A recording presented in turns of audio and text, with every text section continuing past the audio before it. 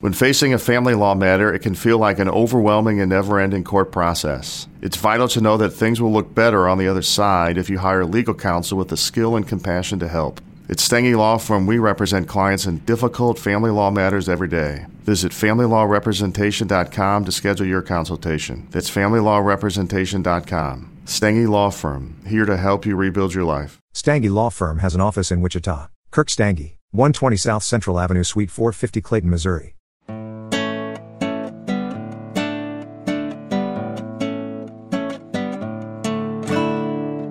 Hey, this is the Partially Examined Life, episode 318, part 2. We've been discussing Friedrich Schiller's On the Aesthetic Education of Man. We've given a lot of overview, and I think we're up to letter 4 out of 15 here. Pick up the pace? Yeah, I think the aesthetic part doesn't start until towards the end, and it's complicated.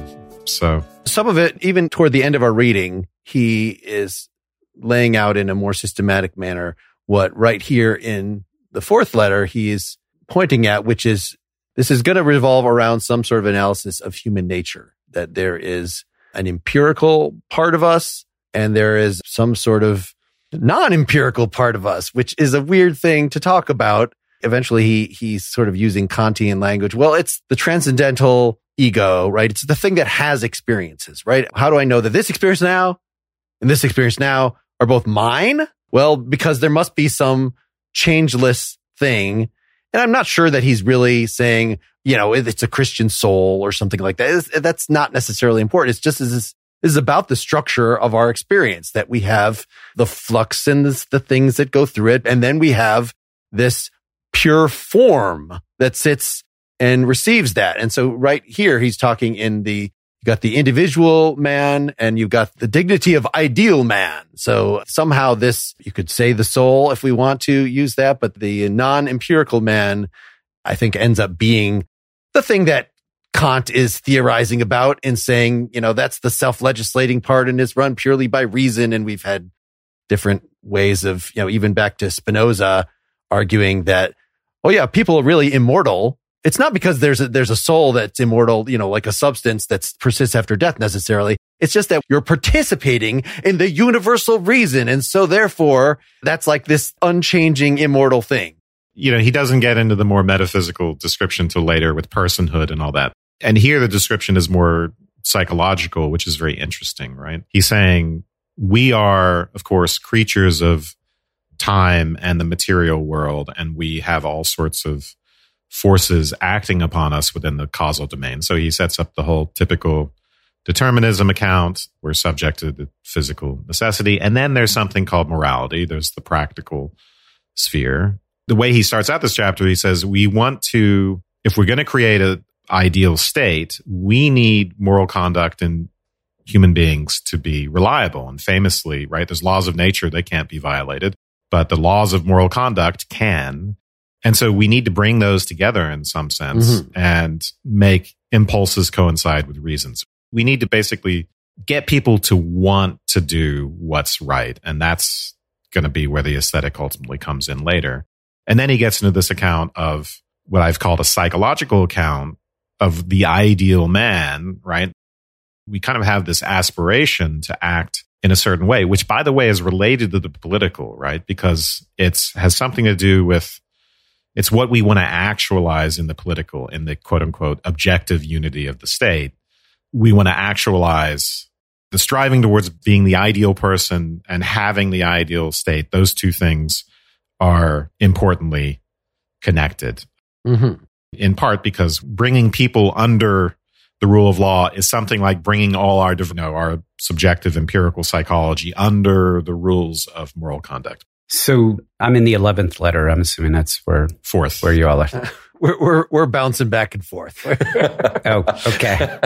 So this is really interesting. And I think this is actually one place where the Dover translator / intro actually makes a point, is that in the 11th letter, he says, since in man, as finite being, person and condition are distinct, neither the condition can be derived from the person nor the person from the condition. And person here is that persistent, universal, eternal thing, whatever, and condition is the vicissitudes of the necessity of experience. this is an example of where you probably can't pin Schiller down on exactly what he means by person and condition, but at the bare minimum, personhood is just unity. You could just see it as the unity of experience, the fact that all of the conditions, all the specific individual particular time-bound things that become and then are and then pass away are somehow associated with one thing or are tied together in a unity. And I would not want to get too critical on him as to how to define this, because really the only work that has to do is to provide a lever for him to be able to say that there is a timeless or a non-time-bound, non-conditional, non-subjective aspect to our experience, which gives us the ability to connect to the transcendental and connect things, ultimately reach some sort of ideal. So at this point, I don't think it's strongly tied to reason as that being the mechanism for how you get there, but he just needs to throw this in to provide the basis for even having that conversation. In pre-Kantian philosophy, this was about the soul as substance underlying all change.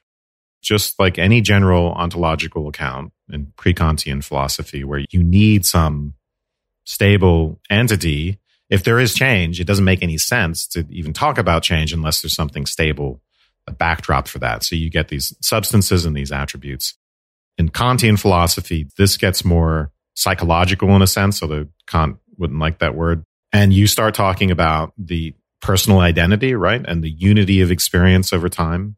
The idea of a stable self underlying the flux is strongly connected in Kant to reason and understanding and the unity of experience, right?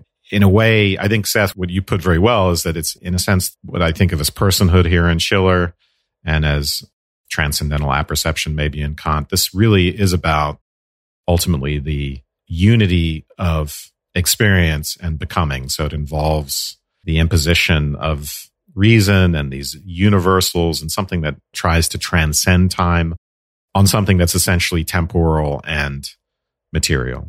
Form on matter. He's all about this form-matter distinction. Right. I don't want to go too far deep into this because at the risk of alienating Marcus as we get into the way in which the formal aspect of ourselves is the inward projected outward to, and so on. But to connect it back to what we were talking about, the artist and his guidance for the artist, right? The artist who's bound by their time, that's unable to transcend, is the artist that is caught in their condition and is unable, in some respect, to take their condition and impose the formal aspects of their personhood onto it in order to begin this process of trying to reach or transform to get to something that is unconditional, right? Some aspect of an aesthetic experience or beauty that's not conditioned or bound by time and space and the conditions of their experience. And I assume this distinction between personhood and condition could also connect, and maybe he does a little bit later, to the whole barbarity versus savages, the sensuous nature versus the rational nature, etc. What do we actually know about the conditions in which these letters were written? Like the question that comes up for me, and you guys kind of like dive in, right? But I'm asking the bigger questions. So to me, it feels a little bit like he wasn't really able to say what he was going to say, what he wanted to say, without actually having to write to somebody else, sort of like removing himself, dissociating himself a little bit from what he's trying to say. And also, would there have been a problem with him just openly and publicly speaking his mind? Is there anything known about that time? Was there a reason why he chose this form? Do we know that? Yeah, it seems pretty weird. I know one of the reasons that we went on this selection is because apparently he wrote letters 1 through 11 and then like the last 4 in the book. That were sort of his first pass. And they were for publication, but they were written as, I'm trying to find the name of his... They were kind of commissioned by his benefactor, I think. Yeah. They were not literally letters that were just mailed. They were sort of open letters. Yeah. There's no reference to you. There's no, to the person he's writing to. So it is kind of a strange choice. But, once he'd done this the first time, then he went back and he expanded them and he added a bunch in the middle and sort of gave us the text that we have today. There's a good in my introduction. There's a good account of all of this, which I, of course, have just entirely forgotten. But I think, his benefactors like him were concerned about what went wrong with the French Revolution, and they want answers, and they want to know how to fix things ultimately. And that's the beginning of this project. And it's essentially commissioned.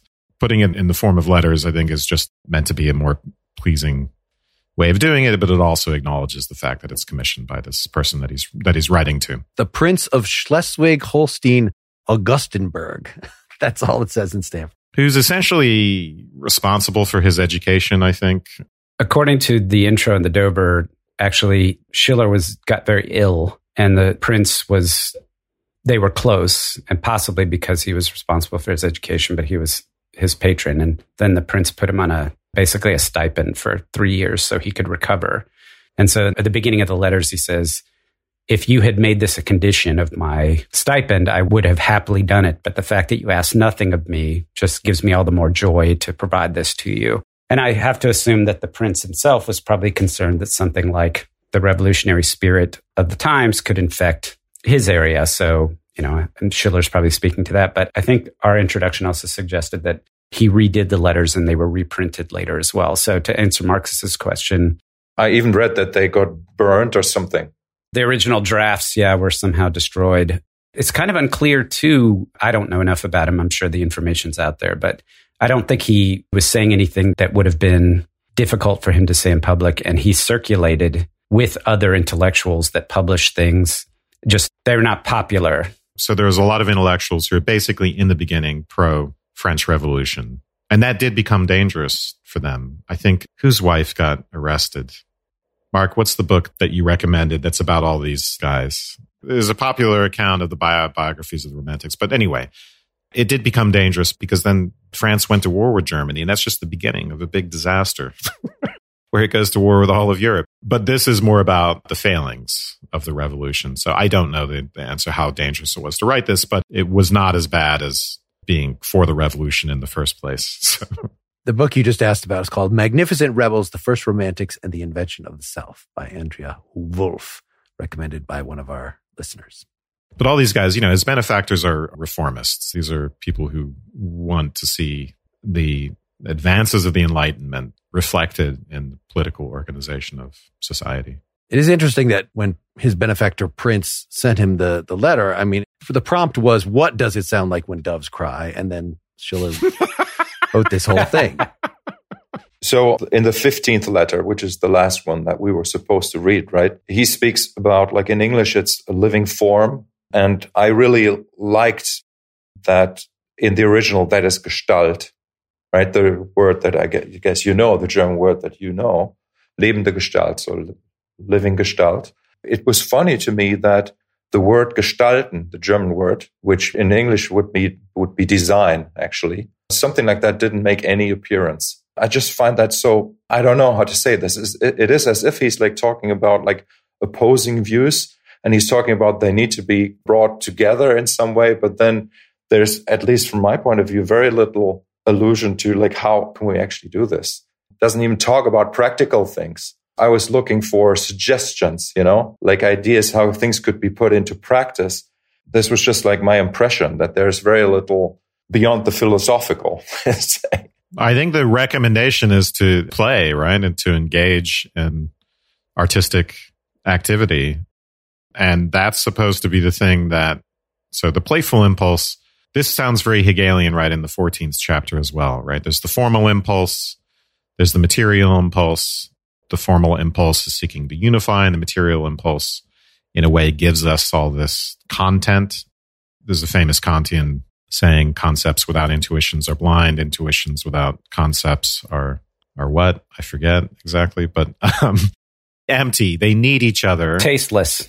So these two sides these two sides don't make any sense without each other, but he's going to describe this playful impulse, which in a sense, it's like a synthesis or almost like thesis, antithesis, synthesis here. It's almost like a sublation of the two other moments, but it's also its own thing. He wants to insist that this is actually really a third drive within us, and it's a drive that helps the other two keep each other in check and not simply dominate our nature, right? The other two drives are reciprocal. They need each other, but they're also mutually limiting, but they can also encroach on each other's territory. We can become too rational at the expense of our imagination. We can become too impulsive at the expense of our rationality, and play as satisfying this playful impulse by engaging in creative aesthetic activity is supposed to help prevent that, right? So that we don't end up, right, killing a lot of people because reason says here's the ideal state. Reason says this is what we need, and we're going to get there any way we can. I'm so excited. Sorry. The playful impulse says, no, we have to check reason with compassion sometimes. And reason can't become overweening. And when we're engaged in the arts, you prevent one side from encroaching on the other, and all the terrible stuff that results from that. I want to indirectly address what Wes just said and directly address what Marcus was talking about. It's like one of the things that's fascinating to me about Schiller is the only concrete examples that he gives really in the sections we read have to do with sculpture, or the only concrete way he talks about it. We're used to talking about when we've studied aesthetics episodes, it's almost always visual art like painting or music. You rarely get sculpture or architecture rolled in here. And his paradigmatic case, so in that same letter you're talking about, a block of marble, therefore, although it is and remains lifeless, can nevertheless become living shape through the architect and the sculptor. A human being, although he lives and has shape, is far from being on that account a living shape. That would require his shape to be life and his life shape, right? So you can be a person who doesn't have living form, in other words. You'd be better off as a sculpture. But go ahead. Well, no. There's two other parts in the text where he connects to the notion of sculpture. One is where he talks about, we're not talking about people who have never been exposed to beauty, who have no concept of it. What we're worried about are the people who are critical, who say that beauty has no efficacy or artistic. And even historically, if you look, art has never saved a civilization from degeneracy.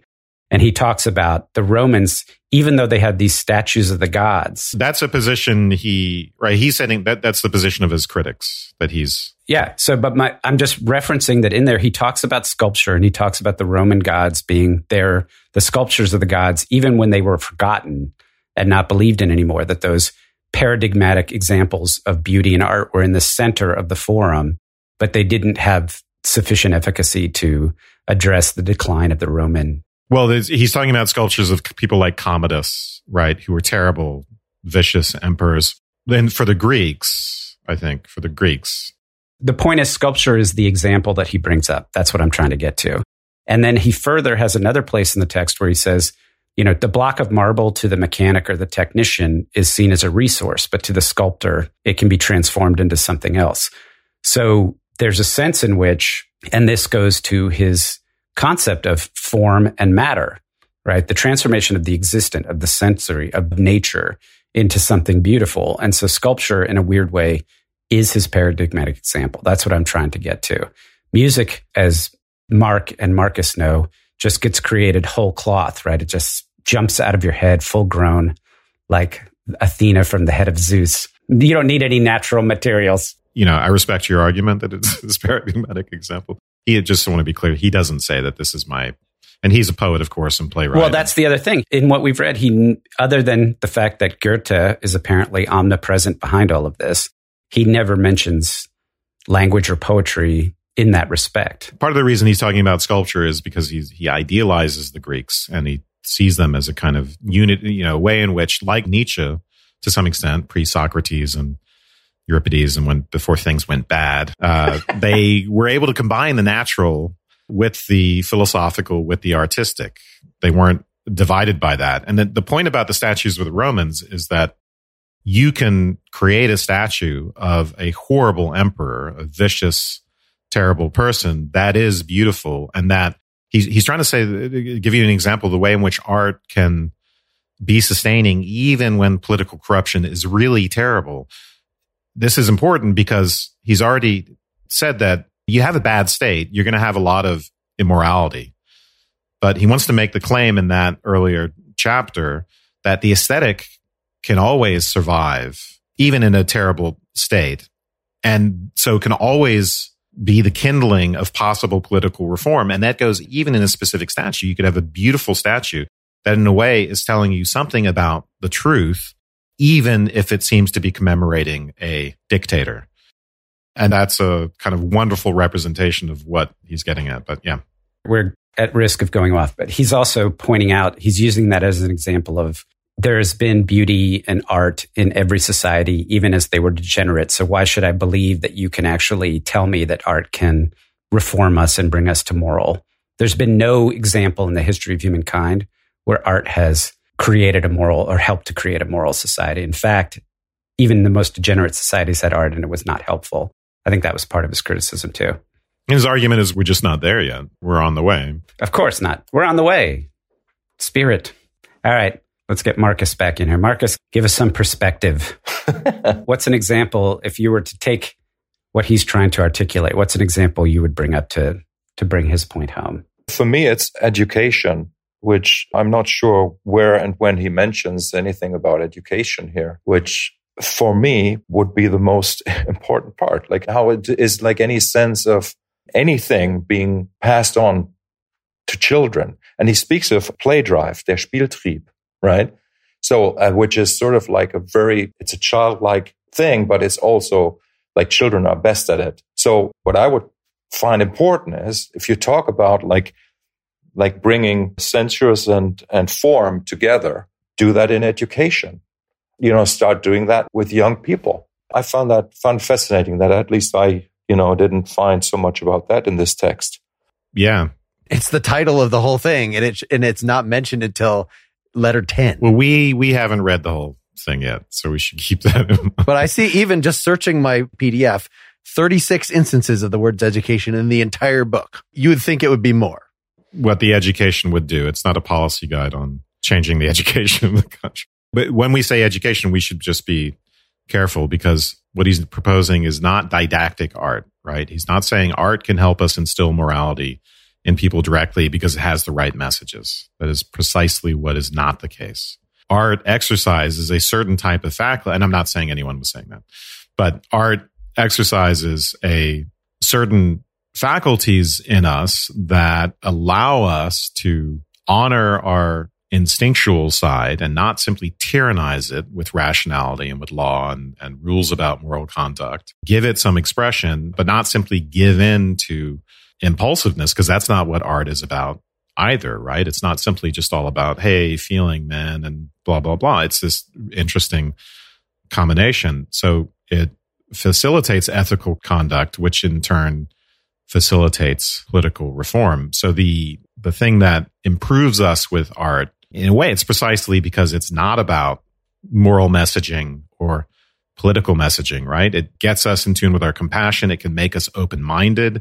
Can make us, something other than what de Beauvoir calls the serious man. It can produce what Keats calls negative capability, the ability to do something in which we're not simply reaching irritably, as Keats puts it, after reasons or for the comfort of saying, I know this, I have a theory now. We're doing something, I'm putting concepts on things and I'm controlling it. We get opened up to a state of mere curiosity, interest, I think, as Marcus puts it, and the state of play, whatever play is. We can talk more about that. So you see in German, sometimes things are not so clear. For example, the original is über die ästhetische Erziehung des Menschen. So obviously, like Mensch is not man. That's wrong. That's already wrong. Ästhetisch is not aesthetical, right? I'm sorry to say that. It could mean that, but it could also mean that the education itself should be aesthetic. And like, just as a German, like I pick up these things and I'm wondering like, okay, so what does he really mean? And it doesn't, like, even like both potential meanings of this title, they are not really being covered. And I just find that fascinating. So I'm wondering why he's choosing these words. I'm just sharing with you guys. I don't want any answer or response to that, but it's really interesting. The aesthetic at this point, I think it does have a pretty specific meaning. It's something that used in what we now call aesthetics was called taste, right? So when Hume writes about this, this subject called aesthetics. He doesn't use the word aesthetics because it didn't start getting used until it was coined by a German philosopher in like the 1730s. Baumgarten, I believe. Yeah, it's really a term of art. It's a technical term at this point. When facing a family law matter, it can feel like an overwhelming and never-ending court process. It's vital to know that things will look better on the other side if you hire legal counsel with the skill and compassion to help. At Stengy Law Firm, we represent clients in difficult family law matters every day. Visit FamilyLawRepresentation.com to schedule your consultation. That's FamilyLawRepresentation.com. Stengy Law Firm, here to help you rebuild your life. Stengy Law Firm has an office in Wichita. Kirk Stengy, 120 South Central Avenue, Suite 450, Clayton, Missouri. I'm fascinated because, I studied German and I'm interested in the language and I find it beautiful. Rather than go down that path, let me turn the question around now to Mark and Marcus, the musicians, right, of the group, to ask this question. So do you feel the experience of your creative aspect do you connect with this idea of free play or play as part of the artistic process? Does that make sense to you? Do you feel more childlike when you make music? And in terms of, as Wes was saying, what the outcome, how art impacts us, when you're creating art, are you thinking about, creating music? Are you thinking about elevating the human spirit or making it so that we are more liberal and refined in our tastes and these sorts of things? And if not, this more ethical, does that mean if you're not doing that, are you degenerate and locked in your time? Yeah, you are. It's joking. Yeah, I wanted to hear Marcus on this because not being super fast. I mean, I have certain connections between my fingers and my mind, but it's not a pure autonomy such that my writing tends to be kind of pre-programmed, not unlike I'm writing an essay. Like, okay, I'll fiddle around and come up with a chord or a riff or a lick or whatever. But so much of what you do, Marcus, is improvisational and reacting immediately to other people, and that it really just seems like this state of play. And I also wanted to point out, you were looking for practical guidance. Well, in section 14, this is not practical guidance, but he talks about the play impulse would aim at the extinction of time in time. I thought that was a very poetic, like, wow, that's exactly, even when obviously you're playing in time. It's not a painting. It's not like it's all just that one there and one. You're playing a piece that runs for 5 minutes or 10 minutes or 3 minutes, but yet you're trying to bring the listener to a state. Maybe, I mean, sometimes you're like, okay, now is going to be the climax. And now, so it's very temporal, but sometimes it's a very platonic, very peaceful, very like, let's establish this thing that seems like you are out of the regular flow of time. For me, it's a double-edged sword, this word play and free play. I think, like, I could definitely say, yes, like, it's great. It's wonderful if I'm able to play freely. But also, I have found for myself that as long as I feel the need or the neediness to play, I'm not creating or not doing justice to the art form. For me, it's not about the need to play, wanting to play, or the childlike, like you don't have a choice to play. Right? For me, it's more about the timeless thing, like where you completely disconnect and you just sort of like even disconnect from the intellect, and ideally the body just does the creation. There's like no intellect mediating between the ears, let's say, and the fingers, right? So there's pure freedom is not a good word. Like, I don't even know how to describe it, but it's certainly not, for me, it's not necessarily something that has the connotation of at least like what most people would describe as play, where it needs to be joyful, or probably this is not what Schiller is saying anyway. But for me, like I said, it's a double-edged sword. And that's the nature of play, I think. And part of why he wants to say it's this third thing, it's this mixture. It's not without restraint. It's this interesting mixture of restraint and formality and impulse. It's not mere impulsiveness and inspiration. So even if you talk about it in animals outside of a domain which seems specifically aesthetic, right? When two tiger cubs play with each other, they're enacting violent activity, but they know not to be violent. And you can do it with your dog, right? You can mess around with your dog and it'll fake bite you, right? Even an animal knows how to play bite, not hurt you as it's engaged in whatever this third realm is. It's not the serious or earnest realm, as Schiller calls it. It's not actual survival. It's not actual violence, but it's also not mere formality. It's something else. And then the same thing of improvising and doing music, right? There's all these formal structures in music. You might be involved, you're going to be using a scale, right? Or harmony or whatever. And yet, Marcus, as you pointed out, you could sort of have this almost out of body experience where it's just you're inspired or it's flowing through you. The same thing with poetry and poetic forms. If you're writing a sonnet, there are rules to the sonnet, and there are rules to language anyway, even if you're not writing a sonnet. But the muses in some way, are there to inspire you and act through you. So it's like impulse gets concretized. And I haven't mentioned Hegel yet, but or maybe I did, but this is one of the ways in which this sounds also very Hegelian, because it's this sort of uniting of form and matter in the art object, or the concretization of impulse. Let's say, you sort of capture it in a bottle or something like that. In Spanish, the word for playing music is tocar, which is the same word as to touch. I always found that sort of like fascinating, at least in the field of music, it's this. I always felt like that appellation was invented by somebody who didn't actually play an instrument. Like, you're just picking up that guitar. You're just touching it. You're just whapping at it. Like the new term, whapping at your guitar.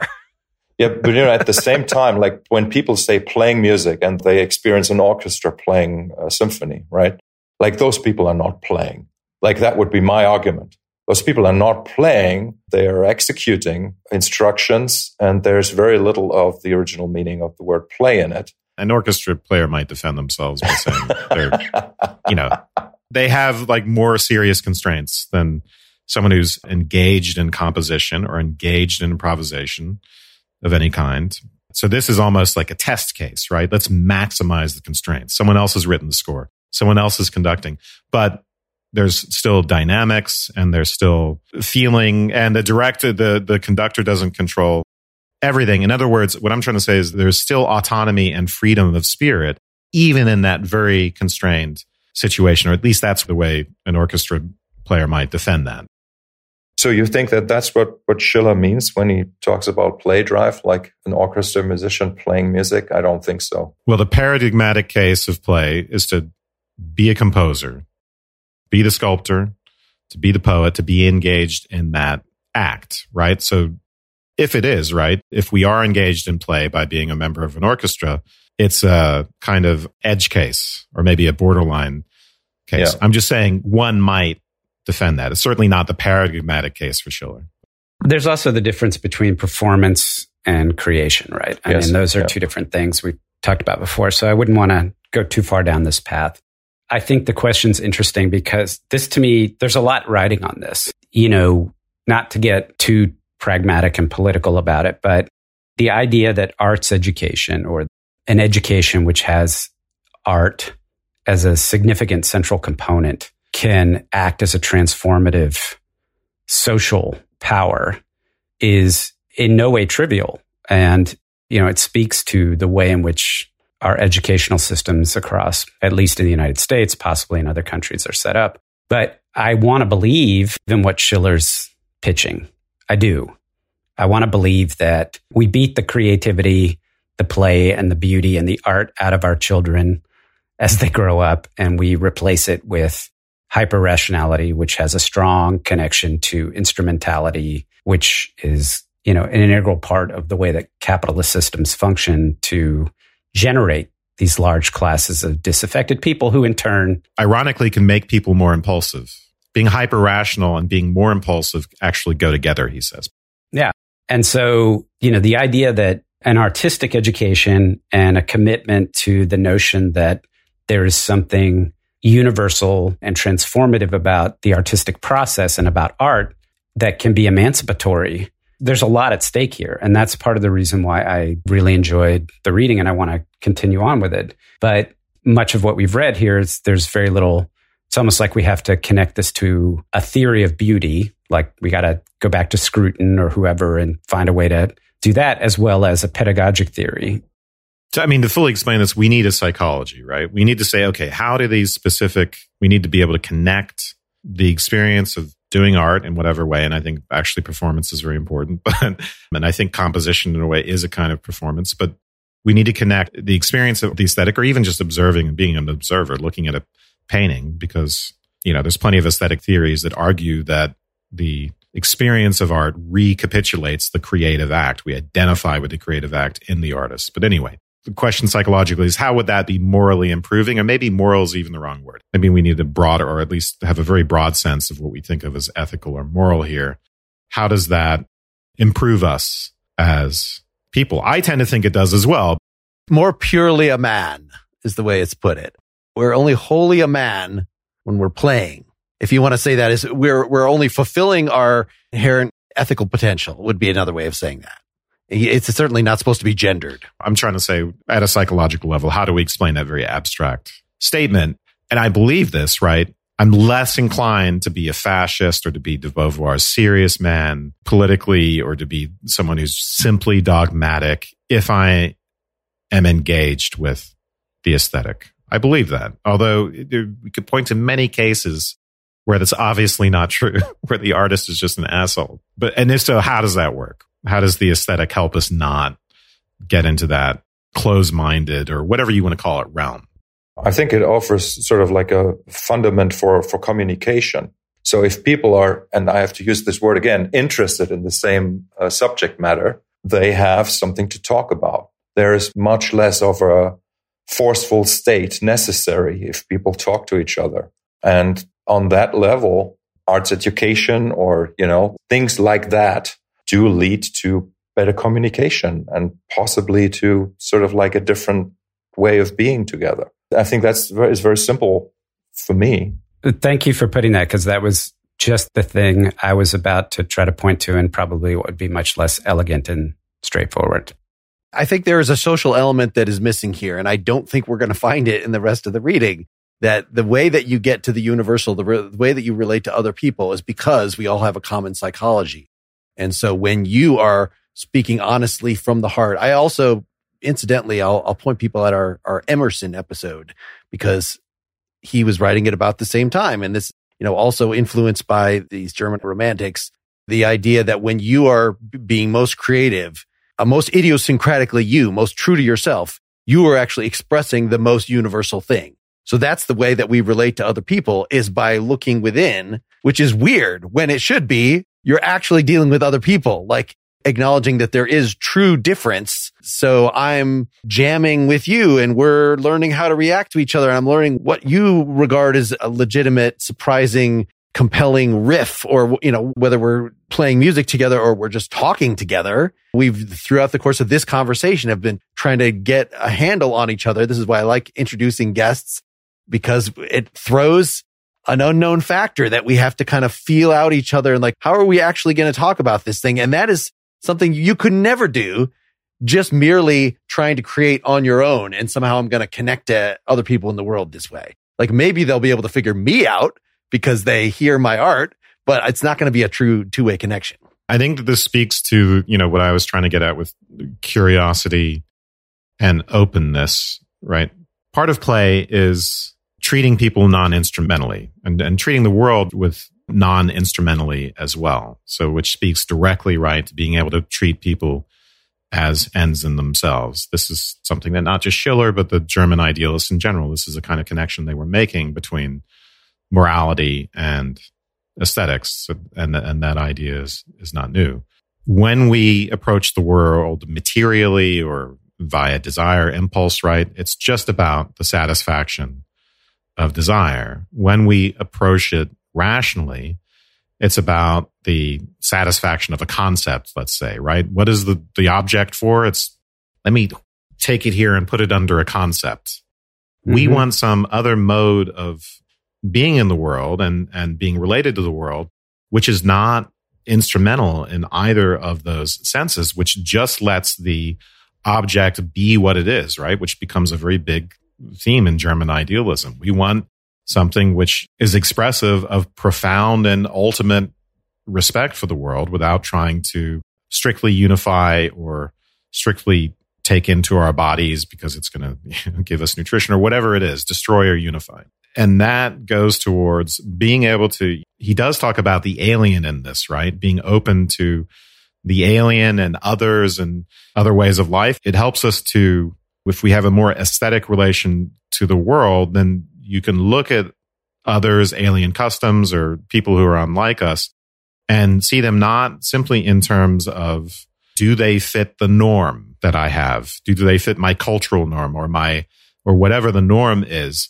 I can let them be what they are and respect them for that and see the beauty of that. Yeah, this is a great point, Wes. This third way, as you said, trying to find this path of the third way is somehow it's a respect and a maintenance of the particular and the universal simultaneously. So, and he talks about particularity and diversity and multiplicity. That's the nature of sensuous experience, is multiplicity and individuality and particularity. And when you subsume it under the concept and you go full rational, you erase that.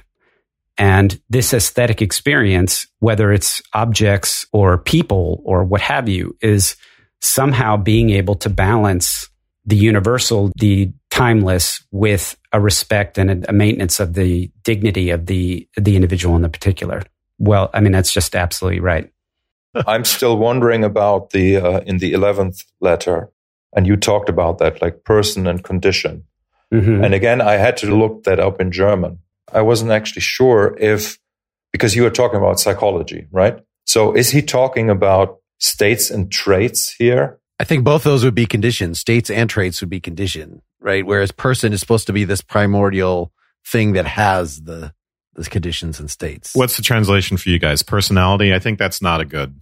No, it's person and condition. Person and condition, but condition in German is Zustand. And Zustand is very clearly a word you use for the condition or the state of a person. You would never use that for the environment or the conditions around you. No, it's the person itself.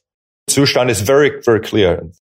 He uses condition as a synonymous with determinants. So he is talking about our determining material environment in the way that produces thoughts and feelings and desires in us. Condition is he's getting at the difference between subject and object, basically, or this transcendental realm of the autonomous person, right? For Kant, we'd be at the noumenal level here, perhaps. So this is a noumena phenomena distinction where, he wants to make a distinction between the autonomous subject and then these material conditions outside of us, which determine us as empirical subjects. This is the weird duality that Kant emphasizes and that Schiller is getting at here. In a sense, we're natural beings and we're affected by all the conditions outside of us. And in a way, we're products of that. And we're not free in that sense. But then there's this other rational realm outside of that, which paradoxically somehow provides us with the capacity for freedom. And that's our personhood. I found it really hard to get the metaphysics, and I think it's only useful insofar as it's setting up what then happens so I've had this quote highlighted for a while from the 14th letter, these impulses. So from the conditions comes the sense impulse. Insofar as we are, right from the beginning of this whole essay, he says that people to start with, when they find themselves in the natural state, in the natural government, that means they're part of just like animals, just like a falling rock, they're entirely determined by their conditions. They're just basically objects in the world. They're not even people because they're just letting themselves be pushed around. And so that is what the sense impulse, it says the sense impulse wants to be determined to receive its object. So it's right there just in our experience of our sensory world that when we look around, that it's just like stuff is rushing upon us as if to determine us, as if to push us one way or the other. The bass art, the techno beat, is just stimulus response, right? That my sense is picking up this thing and it's making my inner core, it's making my ass shake. And I'm responding with that, that there's not enough. What you were talking about, Marcus, when you're jamming and you're having this out of body experience, it's not because you're doing that. It's not because it's been debased down to stimulus response. It's because you have all this prior training that you've then internalized. And so you don't have to consciously think about it anymore, but there's completely like all this formal work going on. Mm-hmm. And so the rest of the quote here, the sense impulse wants to be determined to receive its object. The form impulse wants to determine for itself to produce its objects. So it's like the empty vessel that we are is going around just trying to shape stuff. And you can use Kant's epistemology here that he thinks that, we have space, we have time, we have all the categorization, causality. That's all stuff that our mind as, an empty vessel is just looking to grab onto sensory stuff and make sense of it, to say, this is not just a techno beat that I'm reacting to. It is, what is the history of techno music? And how is this? I want to understand. I'm curious about the physics of the sound and why my body is responding. It wants to intellectualize the whole thing. So the play impulse will endeavor to receive as it would have produced, and to produce as the sense inspires to receive. So we've also talked back to Aristotle of the important in art of mimesis. Even when I'm just receiving the techno beat and dancing along, it's like I'm producing the techno beat back. So that's the way that our form making capability comes to the fore. It's not just passively receiving the art. It is shaping it according to its own ideas. And so it's like being really engaged in a work of art, being really active. We did a whole Sartre on literature episode where the more literary, the less like receiving a techno beat. A book, you have to actually engage your whole self and write half of, you can't explain with every sentence all the connotations it's supposed to have. You have to fill in all the blanks. So I know that started somewhere and ended somewhere. So we're talking about aesthetic experience here as opposed to performance or production. To produce as the sense aspires to receive. Right. So even when you're making art, you are the first audience, right? You're putting out the ideas and you're instantly receiving them back and adjusting so that there's a feedback loop there as well. And you're creating an aesthetic object, right? So what am I doing when I'm using concepts of the understanding to organize my experience, to create experience, right? Because experience is inherently organized. I'm, for Kant, imposing these categories on the manifold, on this raw data. So I think in the artistic act, if we're producers, we're not just producing phenomena in our heads. We're actually producing a new object out there in the world. That's one thing. And we're not doing it just in accordance with these prefabricated concepts. In a way, we create a new category along with the thing. The thing and the category are very closely connected. That's why it can be hard to actually talk about art and say why it's good or not good. And I'm trying to get at, Mark, the thing that you started with is this idea of producing as if we were, how does it go? Receiving? Yes. As it aspires to receive. Yep. Right? The new object, it's not simply something that we are receptive to and then, apply our categories to.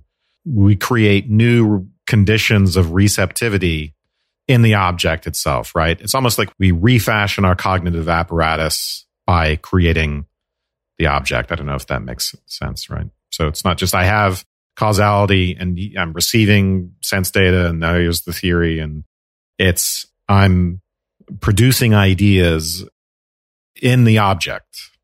I just want to be clear here. We're talking about how art is freeing. Well, the mechanics of this is, again, the sense impulse is all determinism. The form impulse is free creation. And somehow the art is supposed to bring those things together to sort of make, as you were saying, Marcus, it's not like you're just playing randomly, right? It's not that you have this completely free play.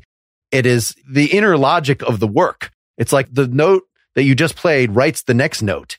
And that's sort of the logic of the work is how it's a form of determinism, but it's not real determinism. You could change your mind. You could make the piece go a different direction.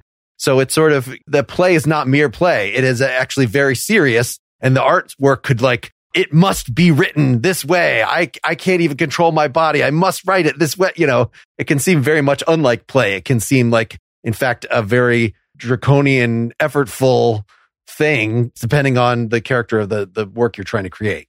It could destroy you. Yeah, that's only one facet of creating art. I keep saying to my students that you don't have to have any skill level in order to create. You can just make a sound, and that's the sound. You can make it now. It's not about acquiring anything. The play can happen right now. There's nothing needed in order to play. So that's why when we come back to the title of this, right?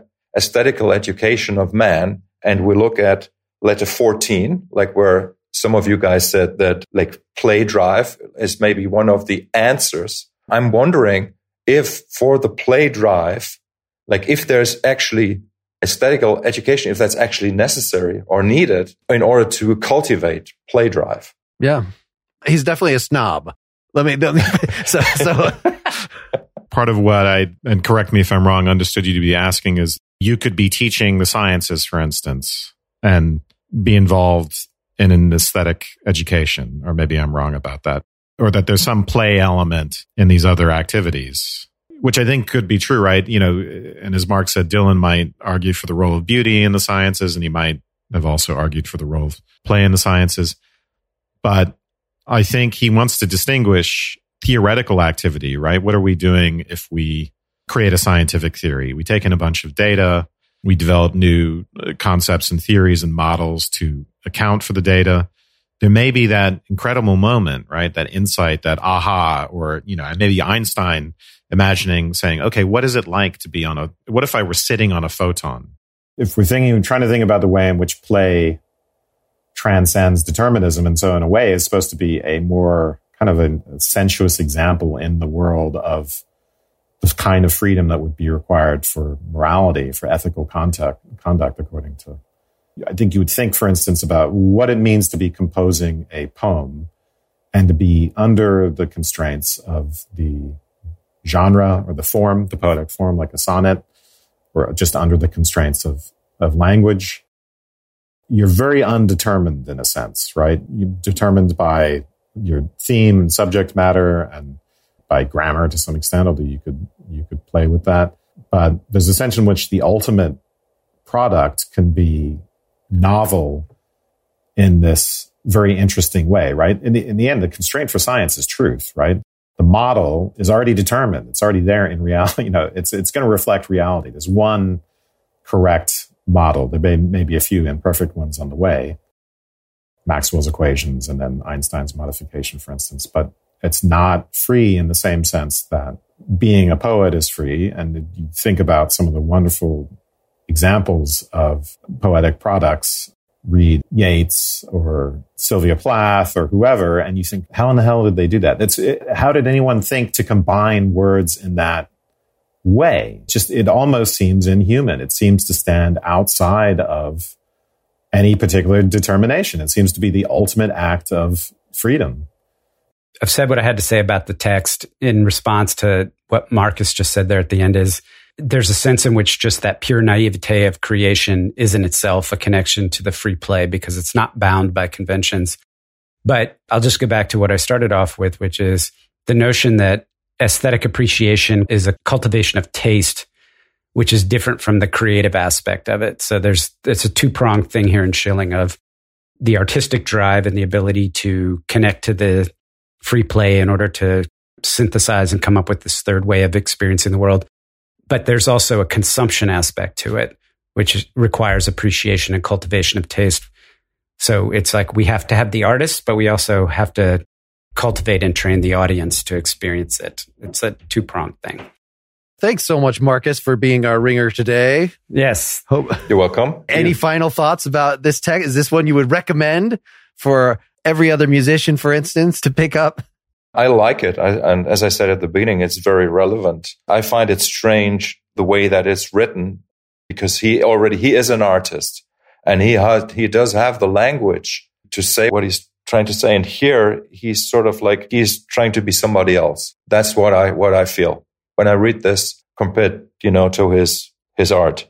I mean, it's so funny that he says in the very first letter that we really didn't really talk about, like, look, Kant was right about morality, but he expressed it in all his theoretical terminology. If you really understood it, you'll just understand that it's what you feel. These are your ideals. And then he proceeds to give something that is just as hard to understand and just as full of terminology as what he read in Kant. So, all right. Wes and I were not satisfied with the amount of text that we actually got to go through in this discussion, so we recorded, just the two of us, a supporter-only Part 3 that you can only get if you go to partiallyexaminedlife.com/support. You will not need to have listened to that to fully understand next episode, where Dylan comes back, but Seth and Marcus are gone, and we take on the second half of this book. Thanks, folks. Good night, everybody. Good night. Good night. Good night. Thank you.